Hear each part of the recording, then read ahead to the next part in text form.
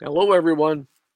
Welcome to our Sunday night blessing broadcast. This is George Watkins, and we are pleased and blessed to have you with us tonight. Well, what a joy, what a blessing, and what a grateful heart we have toward our Father and toward the joy, the joy He gives us, and so forth. We're going to talk today about the will of God, how to be in it, and what it is. Before we get into that, let me welcome the new ones that are with us because they come along and we like to let them know we're here and also why we're here. So hang around a while, see what God may be saying to you today. You know, the Holy Spirit uses each of us as body members, members of the church, the kingdom of God. We refer to the church as that, but really it's broader than a local building or a gathering of one individual congregation. It is those who name the name of Christ. Amen. So we can be spoken to and often are spoken to by God through the lips of others. So pay attention to that. Often God will drop a word in your heart while your friend is communicating and speaking. And every once in a while, us pastors drop a word in there too. So good to have you on board. Sunday night, the Sunday night blessing for some of you that are new, that comes out of the pattern and habit and really the joy we had of going to church on Sunday night. And a little history lesson there that really came to our Americas, or at least our custom in our in our society, in about the mid 1800s, when people really worked 7 days a week, and those who worked in the morning couldn't go to church. And so they started a Sunday night service. So the workers that were in the factories or fields or whatever they were working, they could come to church on Sunday night. And then it became a tradition, which in our Pentecostal background, we had an evangelistic service on Sunday night. Well, what that meant was we were going to preach an evangelistic sermon, which was really calling the sinner home or the backslider. And because of that, we had a more lively song service, as we called it. Now we call it worship. And we had a little more interaction, a longer prayer time. We stayed at the altar a long time. Sunday morning, it was kind of a joke that the pot roast is on and I've got to get home to feed the family, so I better be out at noon. Traditions start really quick, don't they? And then they stay with us a long time after there's any life to it. So, the Sunday night blessing. I pastored in Mount Vernon about almost 30 years, and we've had Sunday night all that time. It had kind of grown out of habit or popularity or custom, but you know, it's hard for me to let go of anything, so I held on to it. And because of that, that was almost a sneeze. My office and studio is a little colder than it should be, so I forgot to turn the heat on. Anyway, we stayed with it because, pardon me, I'm not going to stop this recording. On this particular software I have, you cannot patch. You cannot stop and patch. And I will not stop this. So thank you for being patient with me as I deal with my sneeze. All right. And the good news is I don't have to wear a mask because we're not 6 feet together. All right. Enough of that. So Sunday night then turned into a a different type of anointing. It was really interesting. That is not professional, but we do it. We do it. It was really interesting that the Sunday morning had a particular anointing, and we always had and strive for and believe for the Spirit of God to be there. We prayed for people, prayed at the altar, but Sunday night was just different. So when we began our broadcast 4 years ago this month, when we begin our broadcast, um, the Lord began to talk to me about doing a Sunday night. Our original time was I walked every day. We called it "Come Walk with Me." And for the first couple of years, I walked every day around the city and the mountains and the, the beaches and the parks and all those things. And it was a time that I just shared out of my spirit, out of my inner man, what God had dropped in my heart. Well, we went inside when the weather changed one of the years, and I just stayed here because I have now I believe it's what we're to do, and we've shifted into a different format. But I began Sunday night about a year ago, maybe a little over. And on these Sunday nights, we do a little teaching. We have a little longer content. And because of that, I believe it's a good thing to call it the Sunday night blessing. There you go. Okay. No, I don't have a cold. I just sneezed. I had to tell my mother that often. George, you have a cold? I do not have a cold. Okay. Well, here's the question for today. Is the will of God a location? Is the will of God a location? Now, why would that be an interesting or an important rather, that's a better word, an important statement? Because there's a whole bunch of people that believe it is. You got to be in Denver or you got to be in Chicago if you're going to be in the will of God. Now, I use that just to launch into some thoughts I have on this, and I believe some freedom that I'm going to pass on to you about the will of God. In our church society has a fair amount, if not a huge amount of worldview. Now, what I mean by worldview is that you judge how the church is operating and doing by what the world would judge it by. Big church, you're a success. Small church, you're a loser.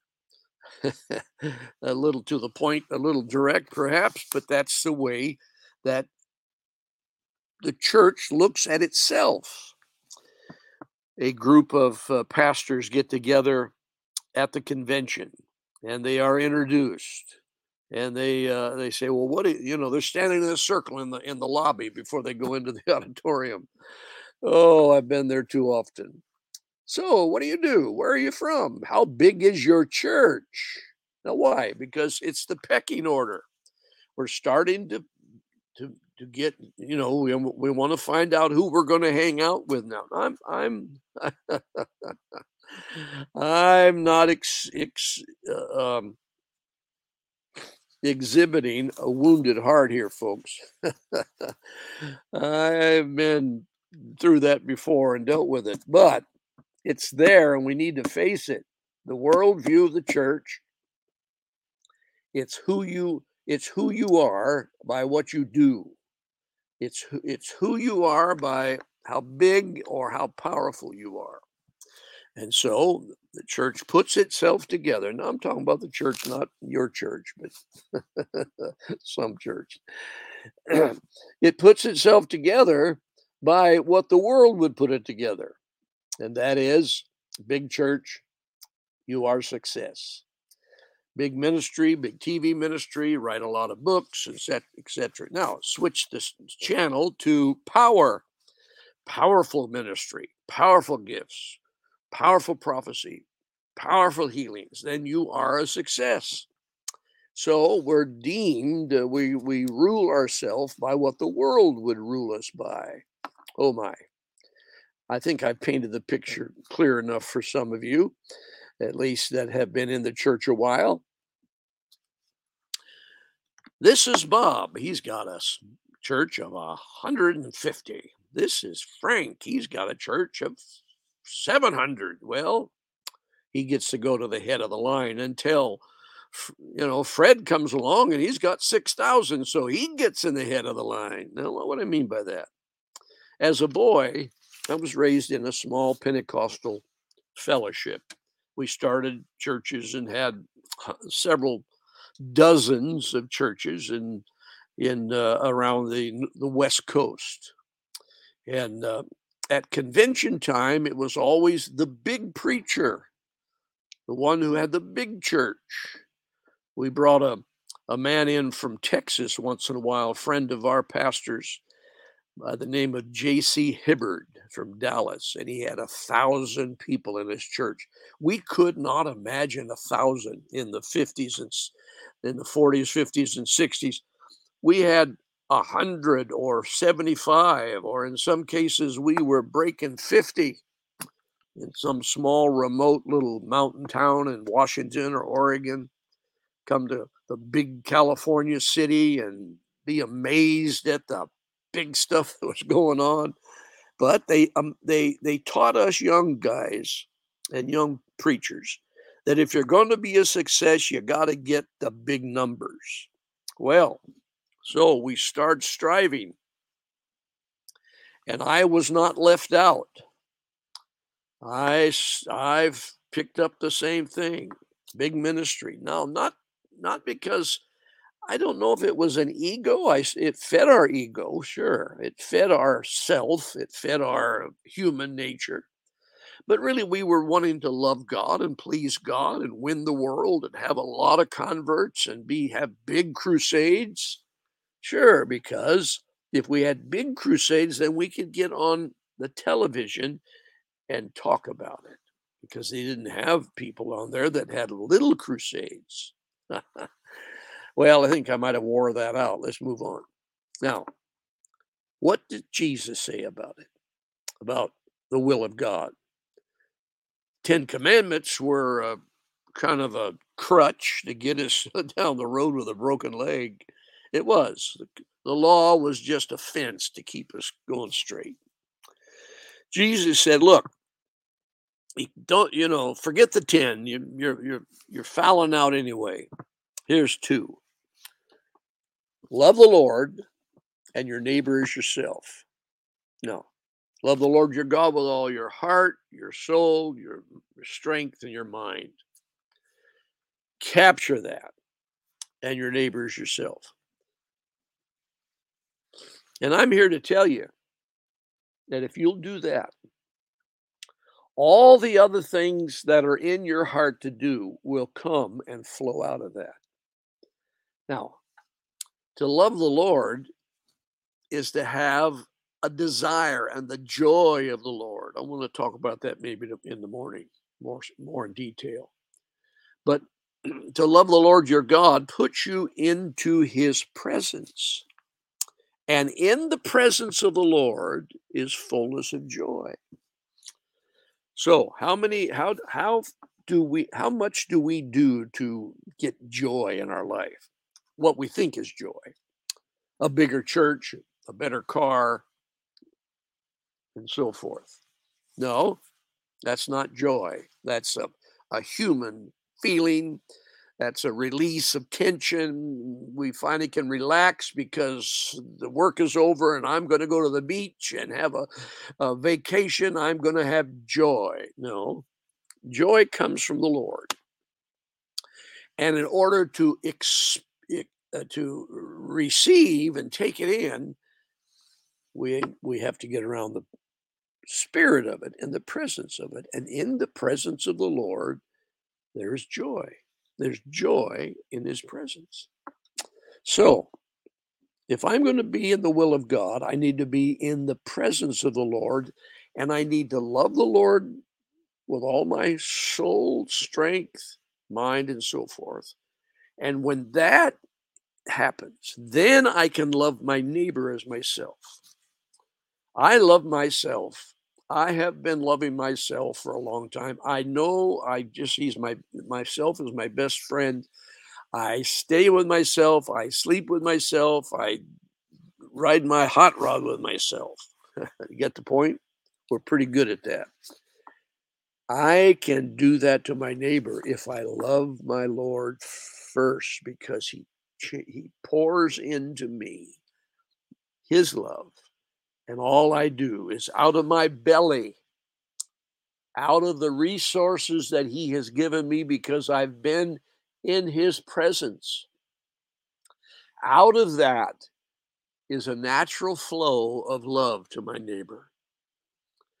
There's some neighbors around us that are very unlovely, and some of them scary.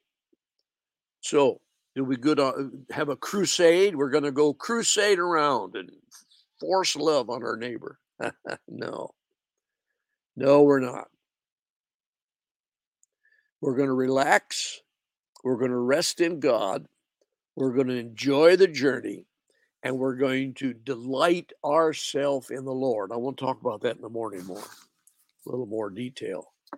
But I want to encourage you today on this Sunday night to set aside some of the worldview that you've been impressed with or has been pressed on you. I want you to set it aside, and I want you to forget big and small and who's got the big top banana and who doesn't, and who's successful and who isn't. I want you to forget that. And I want you to focus on your relationship with loving the Lord. If you didn't have a personal relationship with your wife or husband, your marriage would be in trouble and wouldn't last like it should, and like it does. So it is with our walk with the Lord. If we neglect that intimacy time, that personal time, that time when we're loving the Lord with all of our heart, strength, soul, and mind, if we neglect that, we have a sterile relationship with God that produces no children, that produces no joy, that produces no byproduct of loving the Lord. Is all the things we think we really want. We desire big ministries and power. We desire all those things. But if you put the Lord first,